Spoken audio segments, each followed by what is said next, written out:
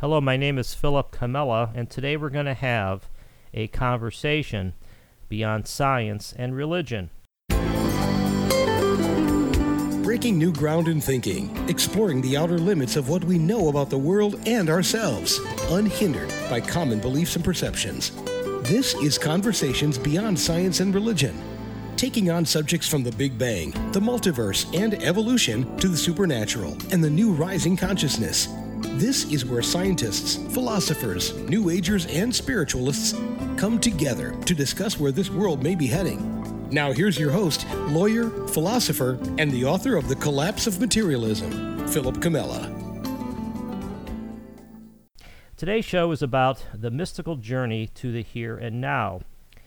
And one thing about mysticism and flights of the soul, or whatever we're calling them, is that the real world seems to keep getting in the way. Whether the path is to meditation, nature walks, soothing music, the wonders of modern science, or anything else, after one encounters these shining lights of another world, we always seem to return to this world. In these spiritual moments, we find a connection to the world. We realize we are part of it. But then we return again and again to the world of the many, the world of differences, the world of solid matter, physical stuff, stresses, grinds, grocery store trips, emptying a dishwasher, college tuitions, and so on and so forth. I've come to the conclusion, and this is probably just me, that mysticism can be explained as trying to answer the question of what does it mean to say that we are one. Songwriters speak of us being one family, the famous Michael Jackson song, We Are the World from the 80s. Western religions, as we know, happen to believe in one God. To the Eastern folks, Brahman is the one mind. And science itself talks about a quantum field. And as far as I can tell, there's only one quantum field, which means we are one on the quantum level as well.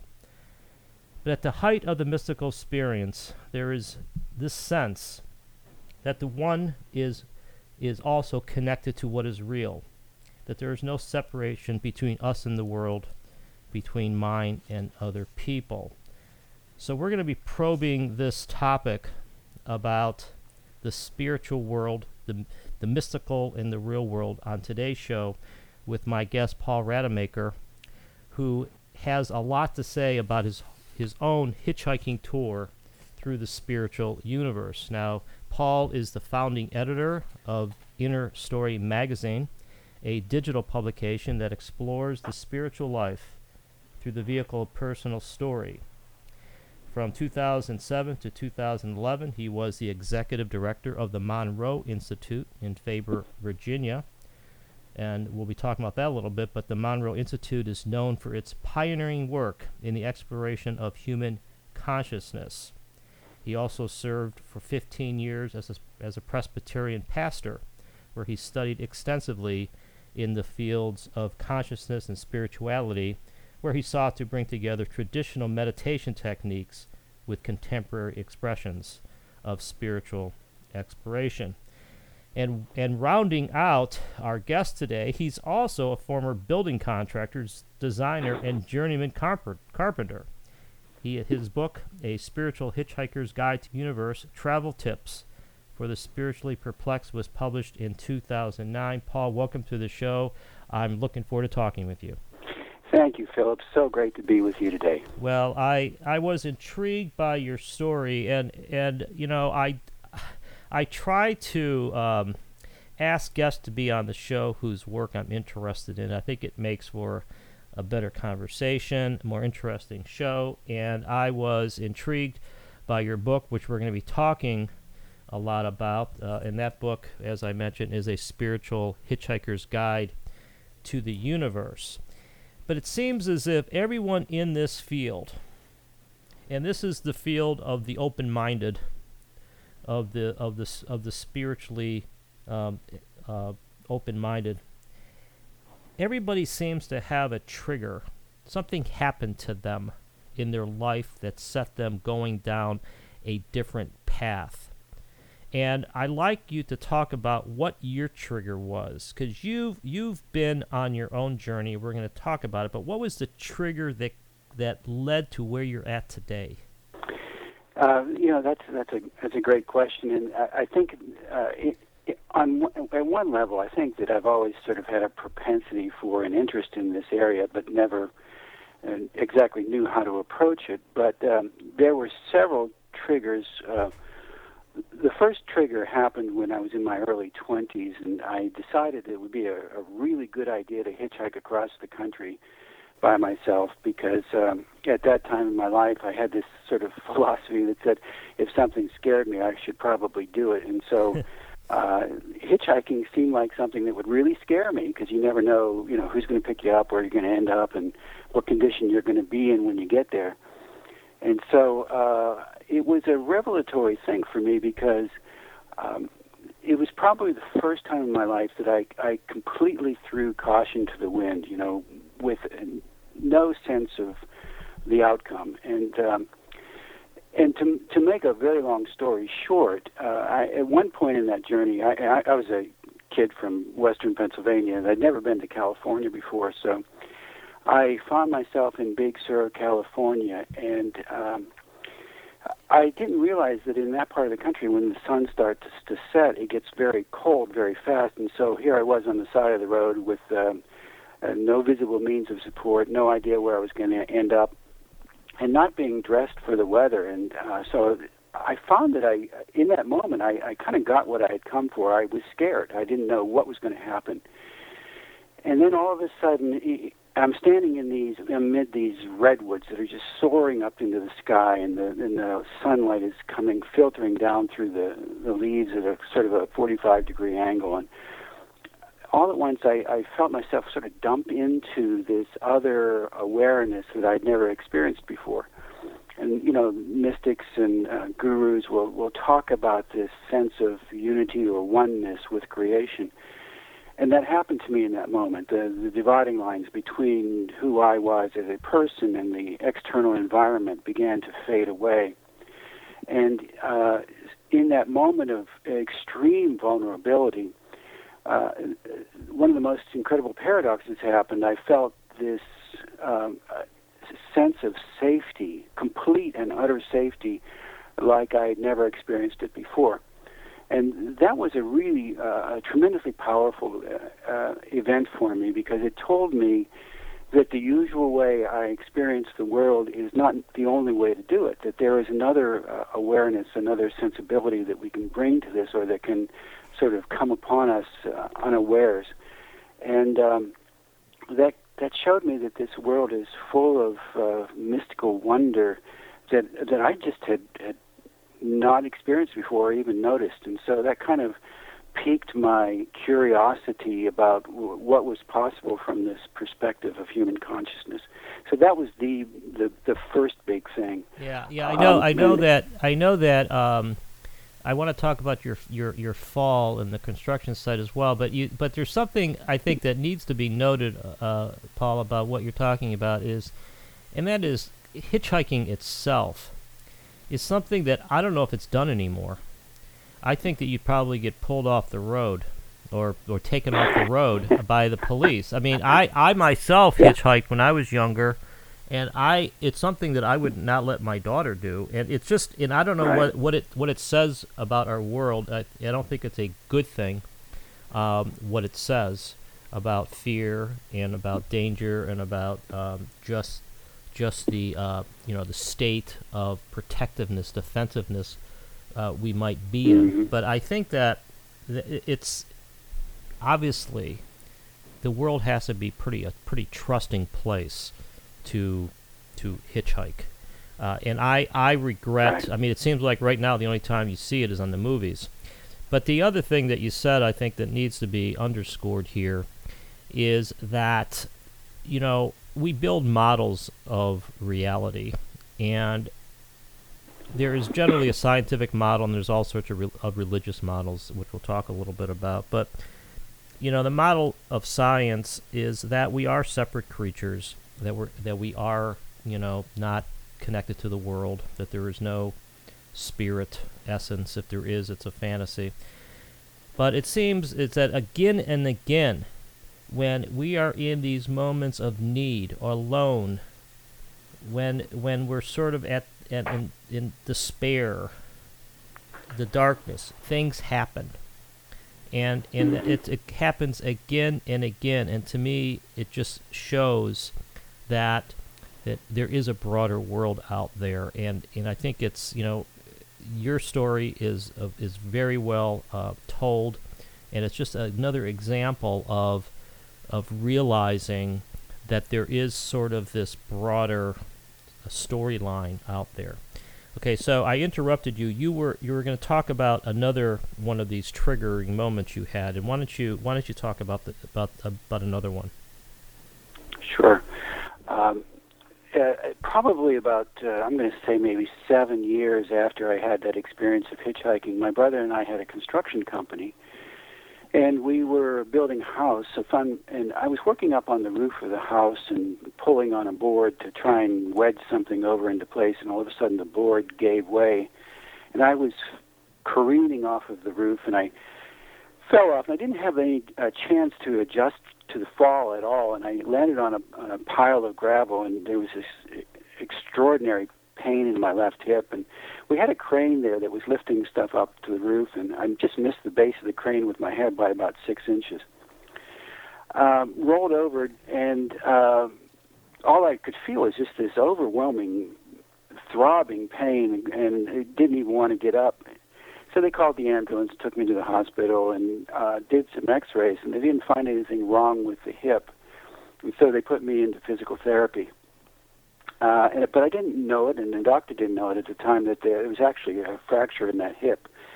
And so, if you're in physical therapy and you've got a fractured hip, that's just really agonizing. Yeah. So the doctor saw I was having trouble, and he said, you don't look like you're doing too well. We need to take some more x-rays of that hip, and they did, and that's when they found the fracture.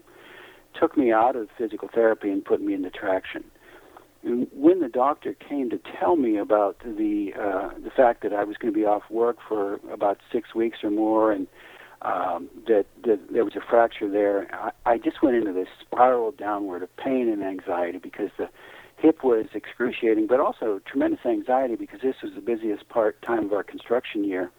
And I knew that my brother couldn't possibly get by without my assistance to run the company.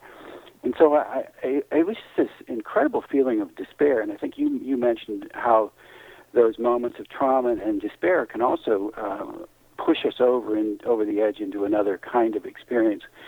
So I could almost literally feel myself spiraling downward, and all of a sudden it felt like I kind of hit something and then broke through. Yeah.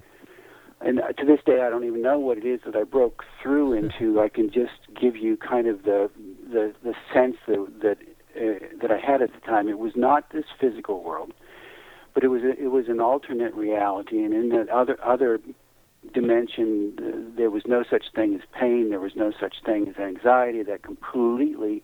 Both of those completely dissipated, and I was surrounded by total, complete peace. I knew beyond a shadow of a doubt that there were no such things as accidents, including this apparent accident of falling off the roof. And at one point, I found myself standing in front of a being of light, and we were conversing about my life, but we were doing it telepathically. And so when I came out of that experience, it was so stunning to me, because it was the first time I'd had any sense that there was another reality other than this physical one. But it also sent me on this journey that would ultimately send me into seminary and into the Presbyterian ministry. But it was something that just never let go of me, because this other reality was so pristine, so full of wonder, that I had to find a way to learn more about it, to access it, to make it a more consistent part of my life, and that was really what launched me onto the journey for the rest of my life. Yeah, there's something that I talk a little bit about in the show, and it's clearly explained by Ken Wilber in his integral model. And Ken Wilber is a modern philosopher, psychologist, who really probes these spiritual experiences. But one of the things that he talks about that I really agree with is he talks about these stages of consciousness, that when you reach a higher stage of consciousness, and let me try to make this as down to earth as possible. Let's say that you have an experience like you did, where or an out of body experience, for example, or you simply have this moment where you realize a connection with nature. When you have those kinds of experiences, you can't go back. You can't go back and forget about it and pretend as if it wasn't real.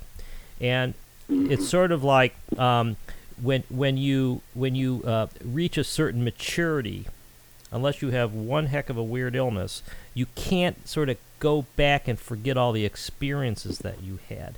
And I think this is something that continues to come through in talking to you, to people like you and so many other people, including me, that have these experiences where your mind is opened and you can't sort of shut it back down. And I'm just wondering whether you agree with that, or whether that has been a feature of some of the things that you've experienced. Well, there's a complexity to that question that you're asking that I wouldn't have known up until about 3 weeks ago, but we can get into that later in the conversation. I think it is true, as long as experience is present to you and through memory or whatever means, it is very difficult to unremember something. Right. But it's also I think there's also a sense of something grabbing a person, that it's larger than the memory. It's as if I'm just going to throw this out. It's as if we have a future self that is sort of drawing us toward itself, and that future self is deeply embedded, not just in the physical world, but also deeply embedded in this awareness of that which it includes and goes beyond the physical world. And so I think it's two things. In a sense, we're being pushed by the memory, and I also think that we're being pulled by some sort of destiny as well. And those two arrows and magnets, if you will, are what sort of lead us on this path of life. Yeah, I think that's very well put. This is Philip Comella. This is Conversations Beyond Science and Religion. I'm speaking with Paul Rademacher, the author of A Spiritual Hitchhiker's Guide to the Universe, and the publisher of the new e-magazine, Inner Story. We're talking about Paul's journey from the construction business to the ministry to the Monroe Institute and sort of beyond that. And we're going step by step here, but this is a unique and compelling story. Now, Paul, at this juncture, you had this experience that can only be called a spiritual experience, a mystical experience, where you all of a sudden realized that there was more than meets the eye. And was it this point that you decided to change careers? Yeah, well, before I fell off of the roof, I had this sense of calling into the ministry, and that's a whole another story. And then after that experience, I had a sense that this was a way in which that sense of calling was answered in a very profound way. But I have to say that at that time, the only language I had for it was religious language. I just didn't know that there was any other way of expressing these things. And so the calling was, in a sense, part of that religious language, but there was something deeper and even more powerful than that I think took me many, many years to begin to unpack. But in the meantime, during that period of unpacking, it was this journey into the world of religion. And so after I fell off the roof and I had that experience, I I enrolled in seminary.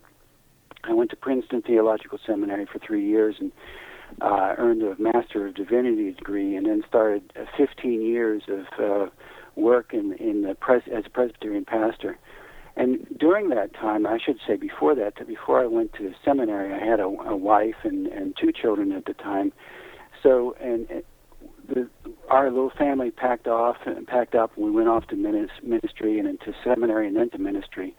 But there was always this undercurrent of this longing, and then that's probably the best word I can use for it, is this longing to rediscover this thing that I had come in contact, but really had no idea where to look for it. Yeah, the one thing that is really noticeable about your story, that again I want to highlight this for the listener, is that in our modern culture, when we tend, in my opinion, we tend to put things into categories. We tend to have certain preconceptions of things. And when you had this experience, this spiritual experience, or whatever we're going to call it, you put it into language of the religion that you knew. You put it right. into the boxes that you knew. And one of the things that I try to do, and I think this also illuminates some of the things that I got out of your book, is that all these great founders of the world's religions, they had the spiritual experience first, and then they wrote about it. They didn't. It didn't start. I mean, Jesus Christ didn't sit down and say, "I hereby explain the entire spiritual world for you." I mean, it was the spiritual experience came first, and we have different people through history trying to put it into words, and so this is something that I want to emphasize, because I think it's also a commentary on our modern age, on our modern age. So you went into the ministry, and some people may not know what Presbyterianism is. What is the feature of Presbyterianism that separates it from other forms of Christianity? People used to say that it was a belief in predestination, and I'm sure there are other nuances. That you could get into a whole history of the various development of denominations, etc. I don't know that I don't know that there's anything other particularly distinctive about Presbyterianism. It all depends on what you want to distinguish it from, and then you can get into the nuances. Yeah. Okay. It was just something that I was brought up in, and again, I think it was the only language that I really knew at that time. Yeah, and I think that is really, really relevant and insightful, that you put it into the language of the religion that you knew. Okay, so tell us a little bit about your experience as a minister and how you try to broaden the scope of the conversation, the scope of the inquiry for your congregations. Well, I was fortunate that I especially my second congregation was a very open group of people, and they tended more toward the liberal end of the scale, though we had other people who were also part of the conservative part of the scale. But for me, it was such a struggle to bring meaningful language to the experience that I had and put it in the context of the religion that I found myself in. And most of the time, I found that I couldn't do that because the language just wasn't adequate. There weren't a lot of people in the Presbyterian tradition at that time who were talking about mystical experience, or even that was even on their radar screen. So I found myself having to go outside of the tradition on in many, many different ways. I continually found myself in the New Age aisle of bookstores, etc. Yeah. I would go off to conferences and seminars that I didn't dare tell anybody about because it was just too wild for most people. But a couple of years into the ministry, my wife and I were up in Toronto, Canada. We walked into a bookstore there that's still there, I think. It's called the world's biggest bookstore. Thousands and thousands of books everywhere. And I was in there for about 2 minutes, and all of a sudden one book just jumped off the shelf at me, and it was Robert Monroe's second book called Far Journeys, and in that he was talking about his experience in pursuing this thing that he called out-of-body experience. And I saw so many parallels between the experiences that I had had and the things that he was writing about. I just couldn't put the book down. Read it cover to cover and got to the end of it. I found out that there was a place called the Monroe Institute where you could actually go to study and experience these kinds of things that he was talking about. And I thought, oh, my goodness, that would be the most amazing place to possibly ever exist. And right after that was a thought, wouldn't it be amazing to work at a place like that? And I knew, of course, that, number one, I could never get there because I didn't have either the time or the money. And B, that, I'm a pastor. There's no way I could possibly ever work there. But about 11 years after that, somebody actually paid my way to go to the Institute. And when I did, that world that I experienced when I fell off the roof opened up in living Technicolor. It was just the most unbelievable thing. And so I actually was so taken with that I started to use some of the Monroe audio programs with a very select group of people in my church. And it began to open up worlds for them as well. And I thought, well, this is the really important work. So in the year 2000, I left the church because I wanted to write about this type of thing. And then 2 months after I walked out of the door of the church, I got a call from the Monroe Institute asking me if I wanted to become a facilitator there, which I started to do at that time. So let's draw a connection. There's two connections to draw here.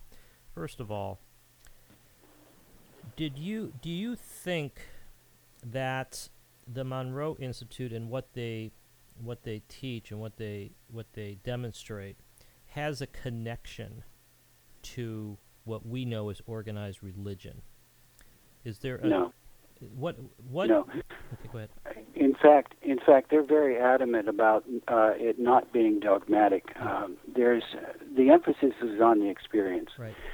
So what the Institute tries to do is simply to create the context in which people can follow their own experience, and then they can then use whatever language they want to put to that. So there's a lot of emphasis on trying to not front-load people in terms of what their expectations are going to be before any experience is given. And so I think there's a lot of integrity, but it also makes it accessible to a very, very broad range of people.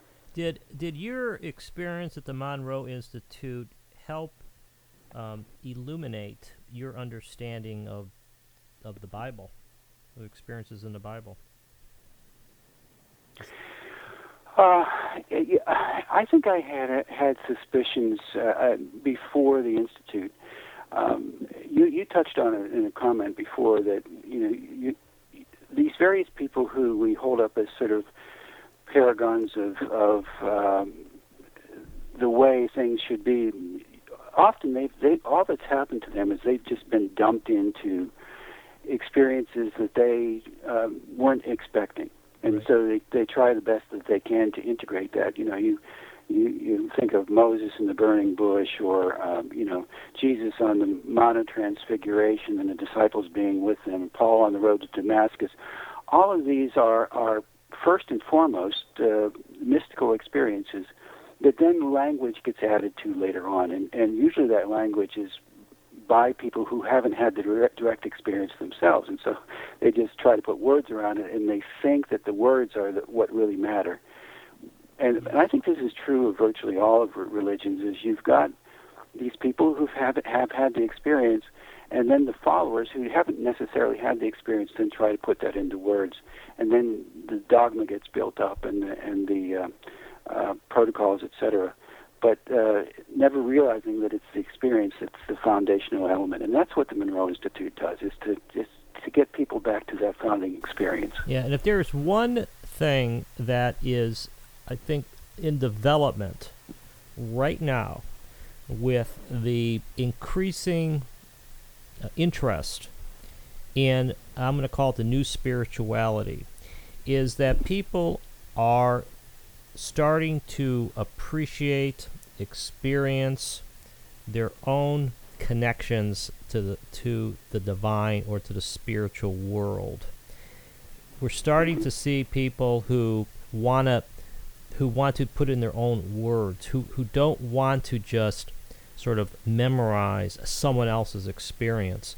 I had a guest on a couple of weeks ago, Linda Ferguson, who put it very clearly in her book, and I'm not going to put it as clearly as she did, but it was something like, Benjamin Franklin invented electricity. Well, we don't put a poster of Benjamin Franklin up in honor of Benjamin Franklin. We use electricity, and we see too much of, in my opinion, I'm radical on this, but I think we see too much of people sort of honoring, worshiping the messenger instead of heeding the words of the messenger, and so it's sort of something that is coming out right now when people start thinking for themselves, and also when you have these experiences like you did. This is Philip Comella. This is Conversations Beyond Science and Religion. I'm speaking with Paul Rademacher, the author of A Spiritual Hitchhiker's Guide to the Universe, and we're talking about how Paul went from being a construction worker to a minister. Then you were with the Monroe Institute for a number of years. And now, with regard to Robert Monroe, have you yourself had an out-of-body experience?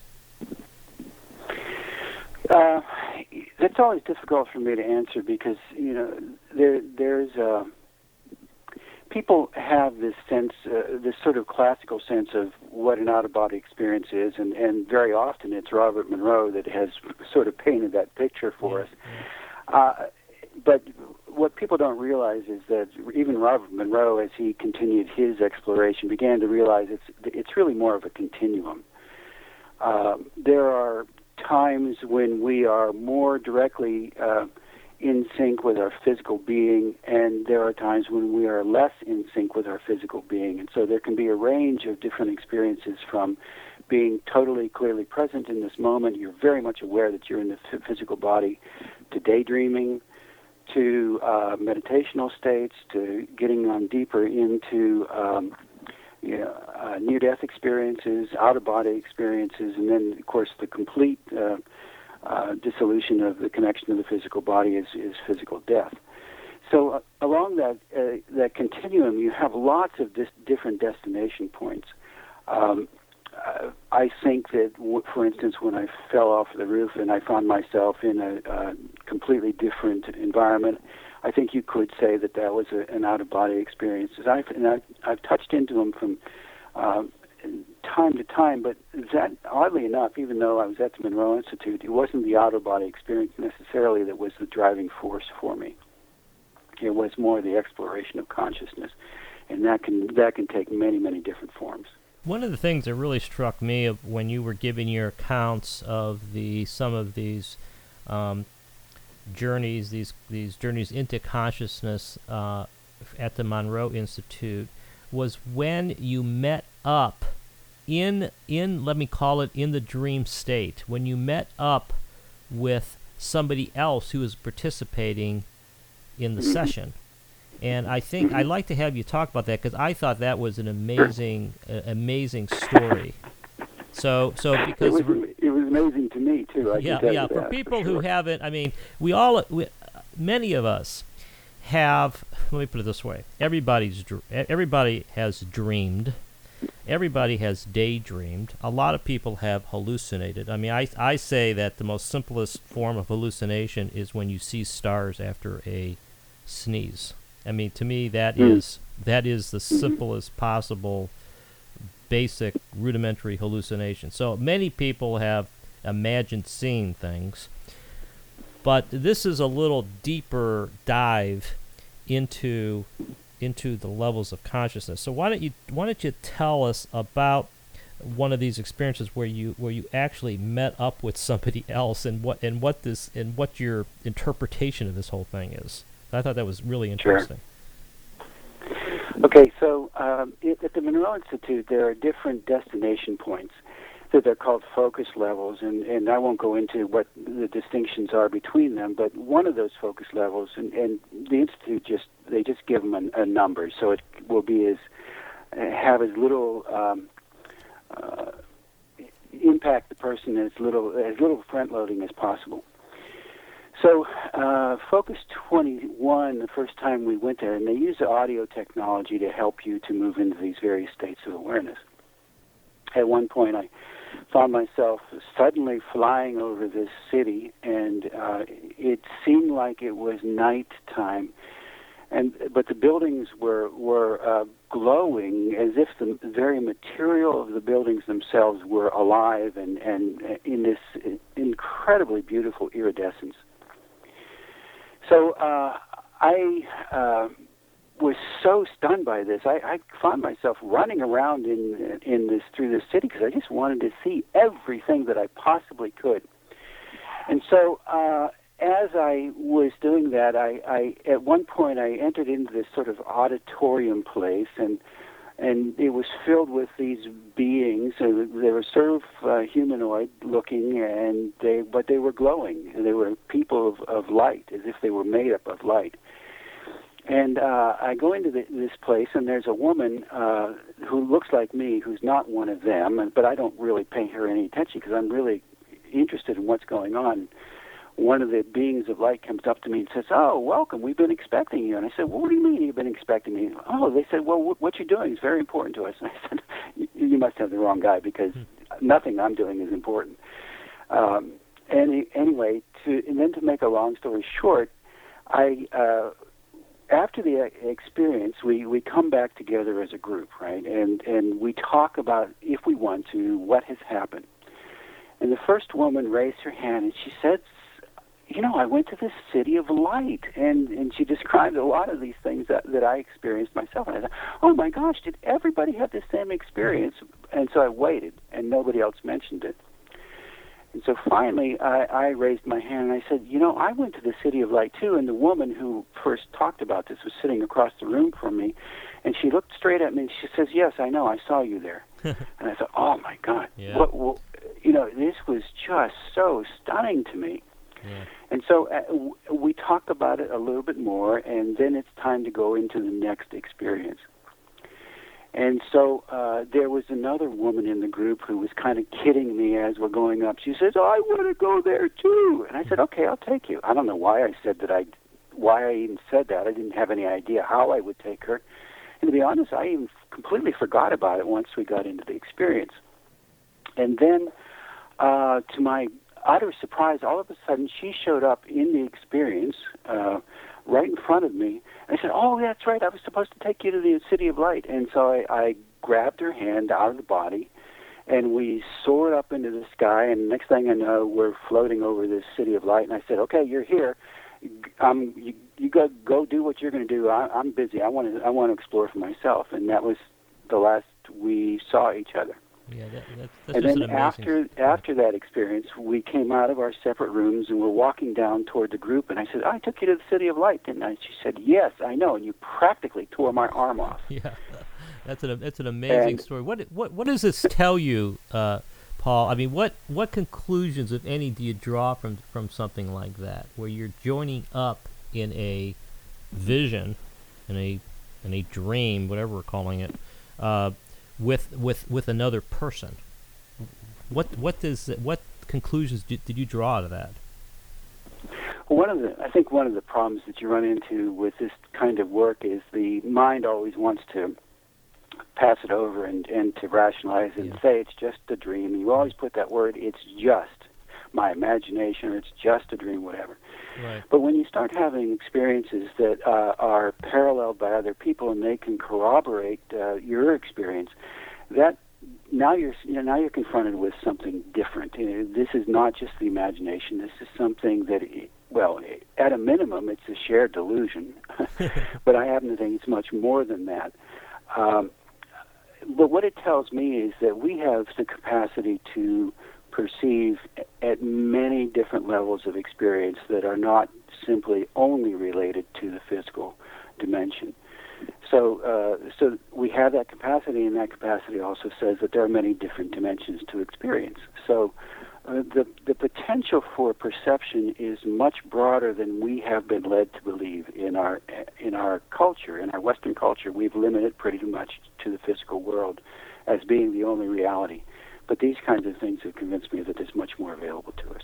Yeah, I had this conversation I think it was 2 weeks ago with Hillary Jamron, who basically died and came back to life, and in so many words, and we got into this discussion about reality and illusion and all that, which I happen to think is really fascinating. And for those who think that this is just some kind of esoteric topic, Hollywood makes movies about this, such as the movie Inception with Leonardo DiCaprio, whatever his name is, and then of course there's Ghost and The Matrix, and there's all sorts. But the movie Inception is basically about different levels of dreams, and all those dreams look pretty real to me.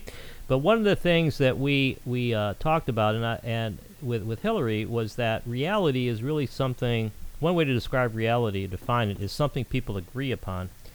And what I got out of your story, where you met up with another member of the session, is it really shows the unity of mind.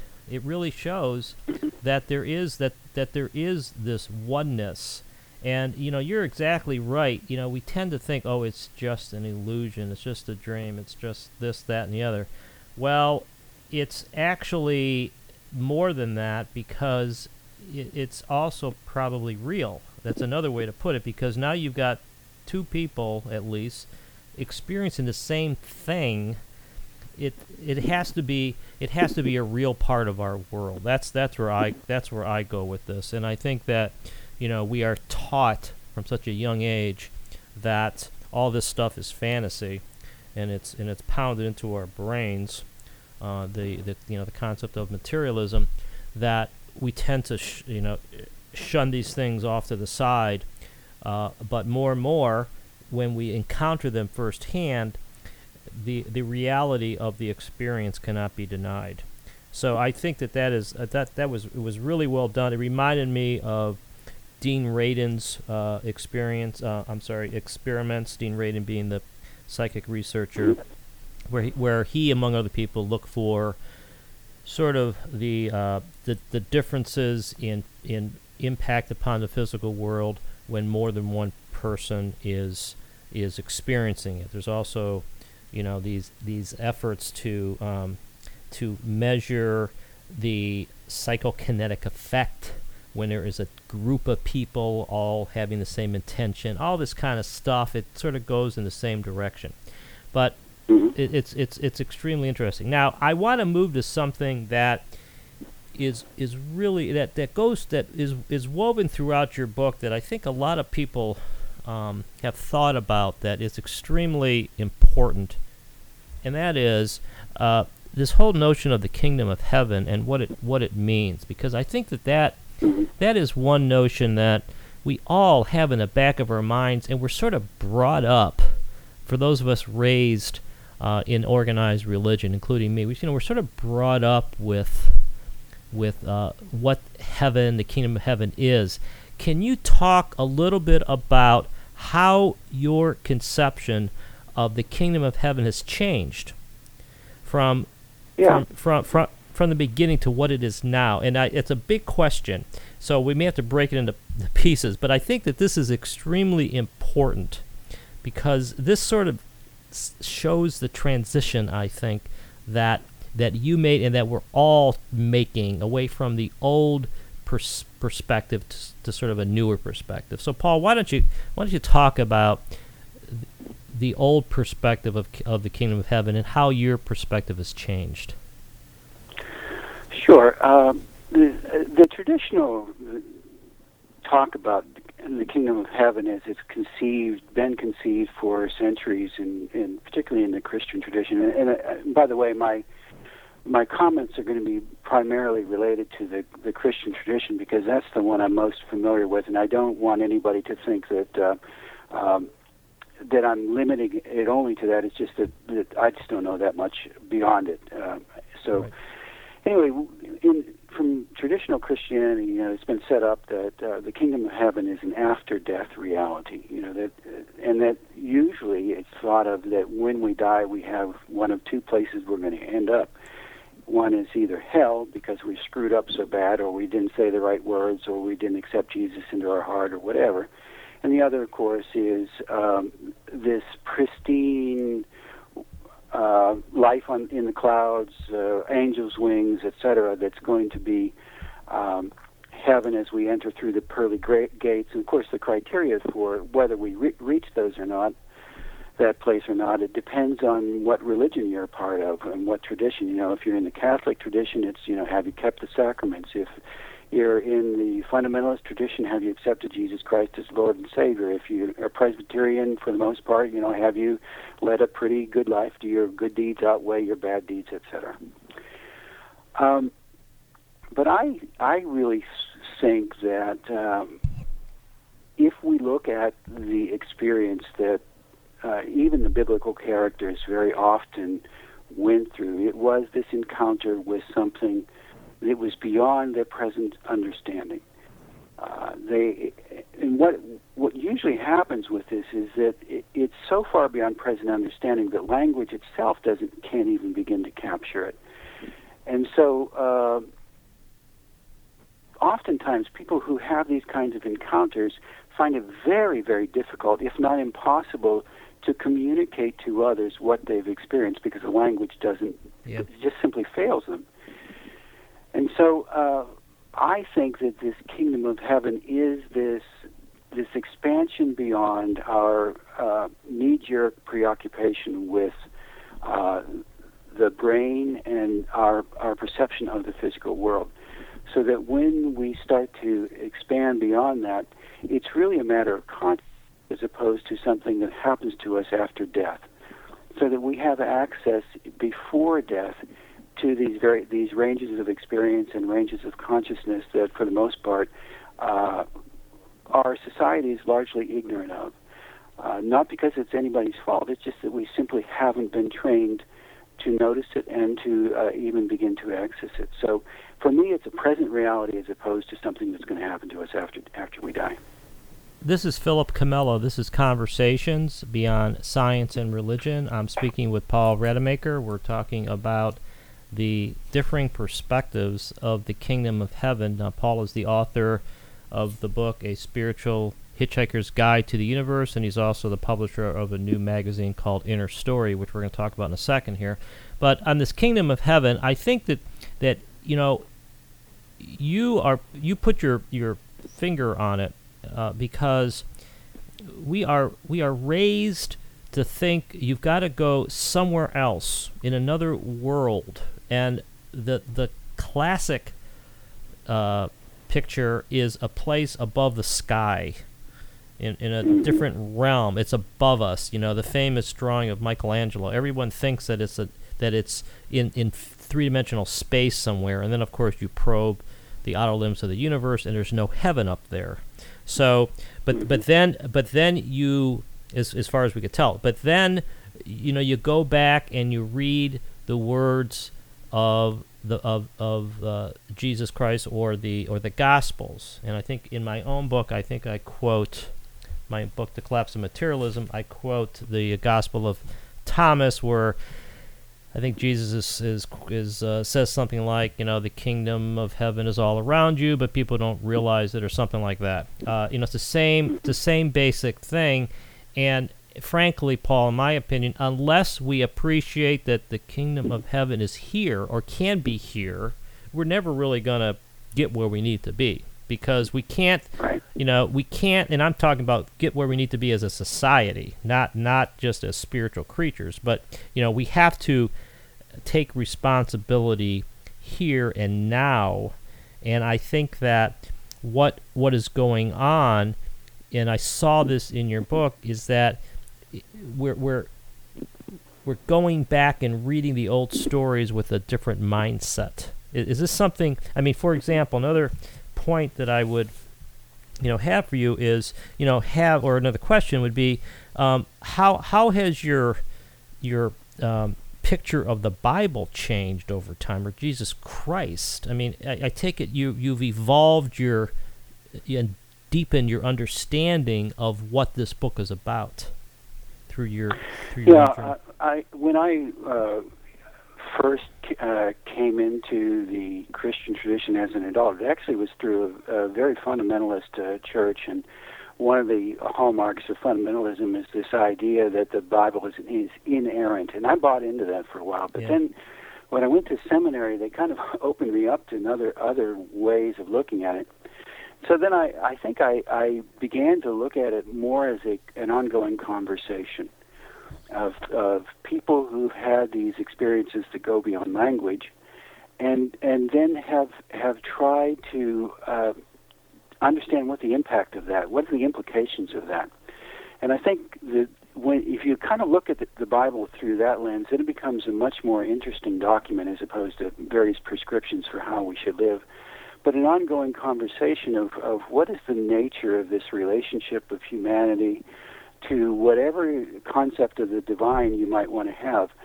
And for me, that completely throws out any notions of inerrancy, because the nature of a conversation is that it's always ongoing. Right. And when you can approach it from that perspective, then you're in a position then to say, hey, wait a minute, that conversation, I'm a part of that conversation right now.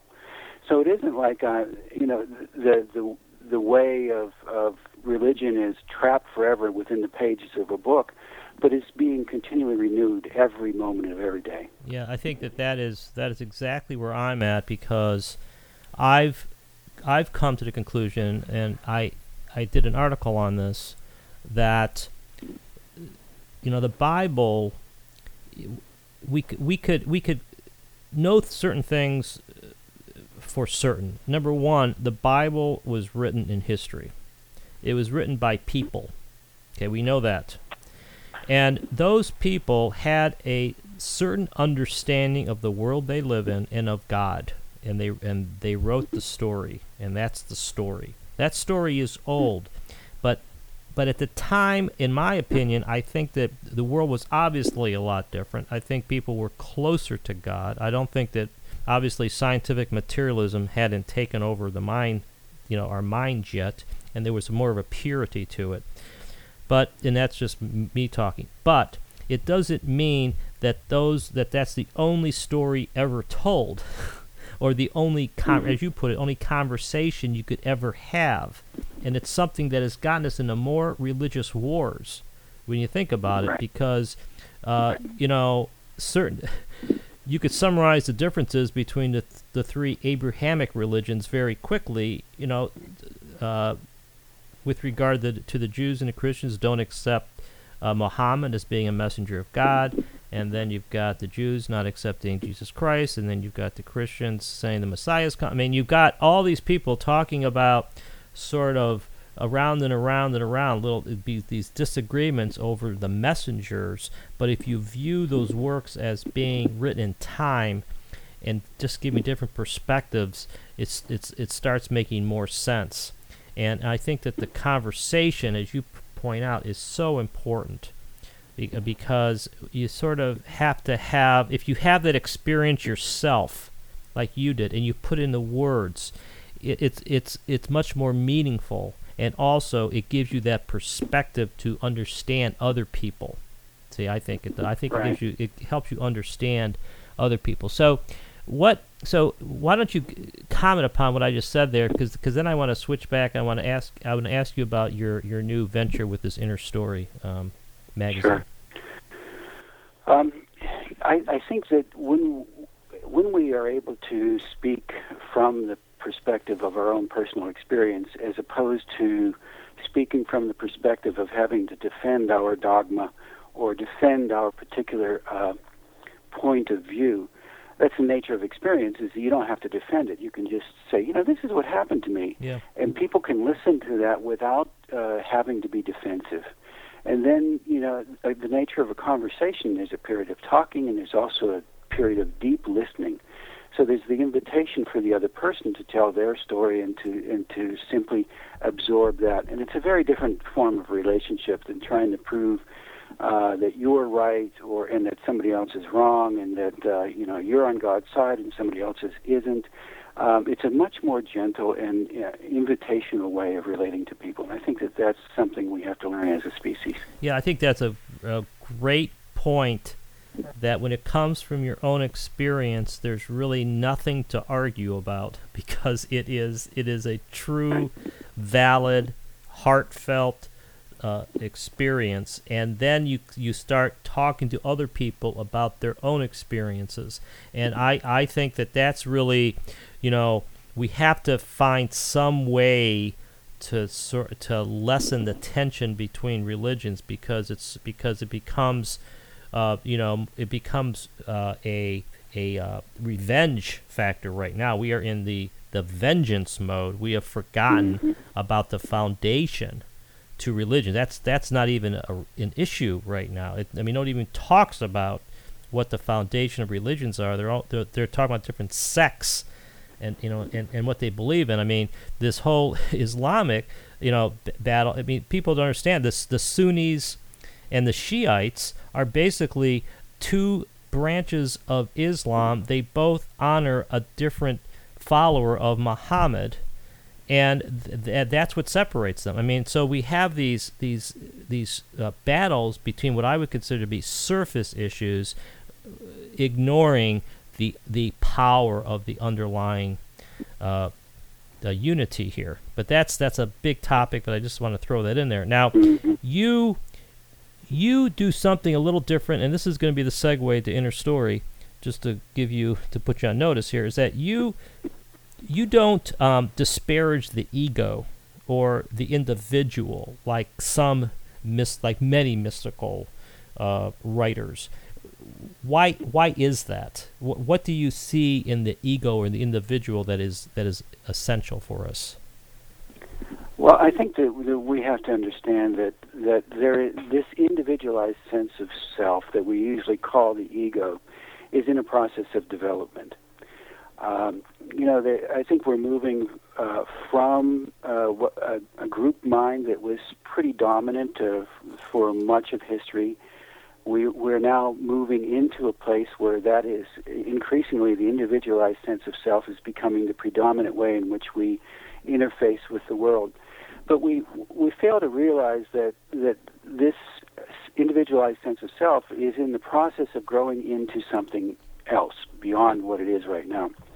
And I kind of liken it to what our conception of the ego right now is actually it's sort of in its teenage years. It's very narcissistic. It's very unsure of itself. It is always seeking for approval. It wants at one time to be different from everybody else, but it's terrified also at the same time of being separate from the group.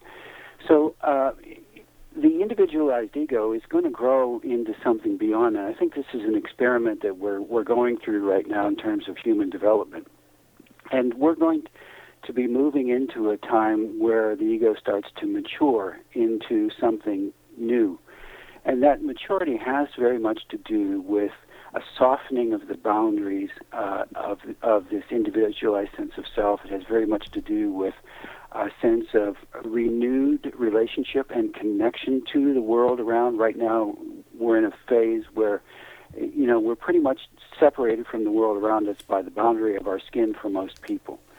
And that is going to change over time. We're going to retain, I think, to some extent, this unique perspective that is what it means to be within this human body, but it's going to, our sense of that and our consciousness of that is going to go through some radical changes. And I think that's going to, this next step in evolution is going to make a big impact in terms of how we relate to one another, how we relate to the planet, and also how we see ourselves within the universe. Yeah, I think that, the way I've put it recently is that that individuation or individuality is essential, but you have to carry the big mindset though, and you can't carry the small mind with the big ego. You got to have And I don't care how big your ego is, as long as you have the big mind, in other words, realizing that we're part of the whole, that when you have those experiences like you had at the Monroe Institute where you join up with somebody else taking the class or going through the session, I mean, to me, you are sort of immersed in the big mind, so to speak, and that's an experience that you cannot ignore. Now, can you just tell the listeners before we end here a little bit about your new venture, the Inner Story magazine, and what that is about, and how folks could find out more about that? Yeah, Inner Story magazine was something that came to me. I've always been kind of a storyteller, and I've noticed that when other people tell stories, I tend to pay attention, and I think it's part of our. It's almost like a childlike thing that when we hear a story begin, we automatically want to know where it's going to go, and we want to know how it's going to end up. We almost can't help ourselves. So I found that story is a really great way to engage people because of this inborn curiosity. And so often we approach the issues of spirituality and consciousness from a scientific perspective, or we want to try to prove something or whatever. And I've noticed that what happens when you do that is you just end up getting into these continual arguments back and forth. What's this? No, it's not. Right. So on and so forth. But when you go through the vehicle of story, there's this kind of sense of settling around a campfire, and hey, what happened to you? Oh yeah, that brings up a story. I remember this happened to me. So now you're at a level of conversation that is very different from the confrontational conversation that is actually a manifestation of the ego as we now know it, which is I'm going to prove that you're right, that I'm right and you're wrong. And we can let go of that and enter into this different place of being that is much more involved with relationships. So Inner Story magazine is, what we're trying to do is to highlight this aspect of personal story to broaden the conversation into something that's much more conducive and respectful and relational. Yeah, I think that's an excellent point, that the story somehow teaches better than a lecture in many instances, and I think that that's something that I took to heart as well when I read about that in your book. And I also would compliment you. Your book itself has a lot of really good stories in it. So we've quickly come to the end, and once again, I want to tell the listeners that this book, I want to emphasize Paul's book, A Spiritual Hitchhiker's Guide to the Universe, is itself a very compelling story with a lot of subplots in it. And it brings you from the construction worker mindset to the Monroe Institute and beyond. It's a really good read. In terms of bringing this all together, to me, at the end of the day, what this means is that we need to change our perspective. We need to change our mindset. We need to begin with the personal experience and then interpret the world. And in order to do that, you sort of have to clean the rubbish out, the debris out. You have to begin with this child's mind and then build it up from there. It's something not easy to do, but through, I think, whether it's meditation, whether it's critical examination of your beliefs, whether it's reading a bunch of books from people who do this kind of thing, like Paul Rademacher, I think that's really where we need to go. We need to clean the slate a little bit and change our perspective. Paul, thank you very much. It's been really a lot of fun talking with you, and I wish you the best of luck with your new venture, Inner Story. This is Philip Comella. This is Conversations Beyond Science and Religion, and we'll see you next week. Thank you. You've been listening to Conversations Beyond Science and Religion, hosted by Philip Comella. To find out more about Philip and his book, The Collapse of Materialism, visit thecollapseofmaterialism.com.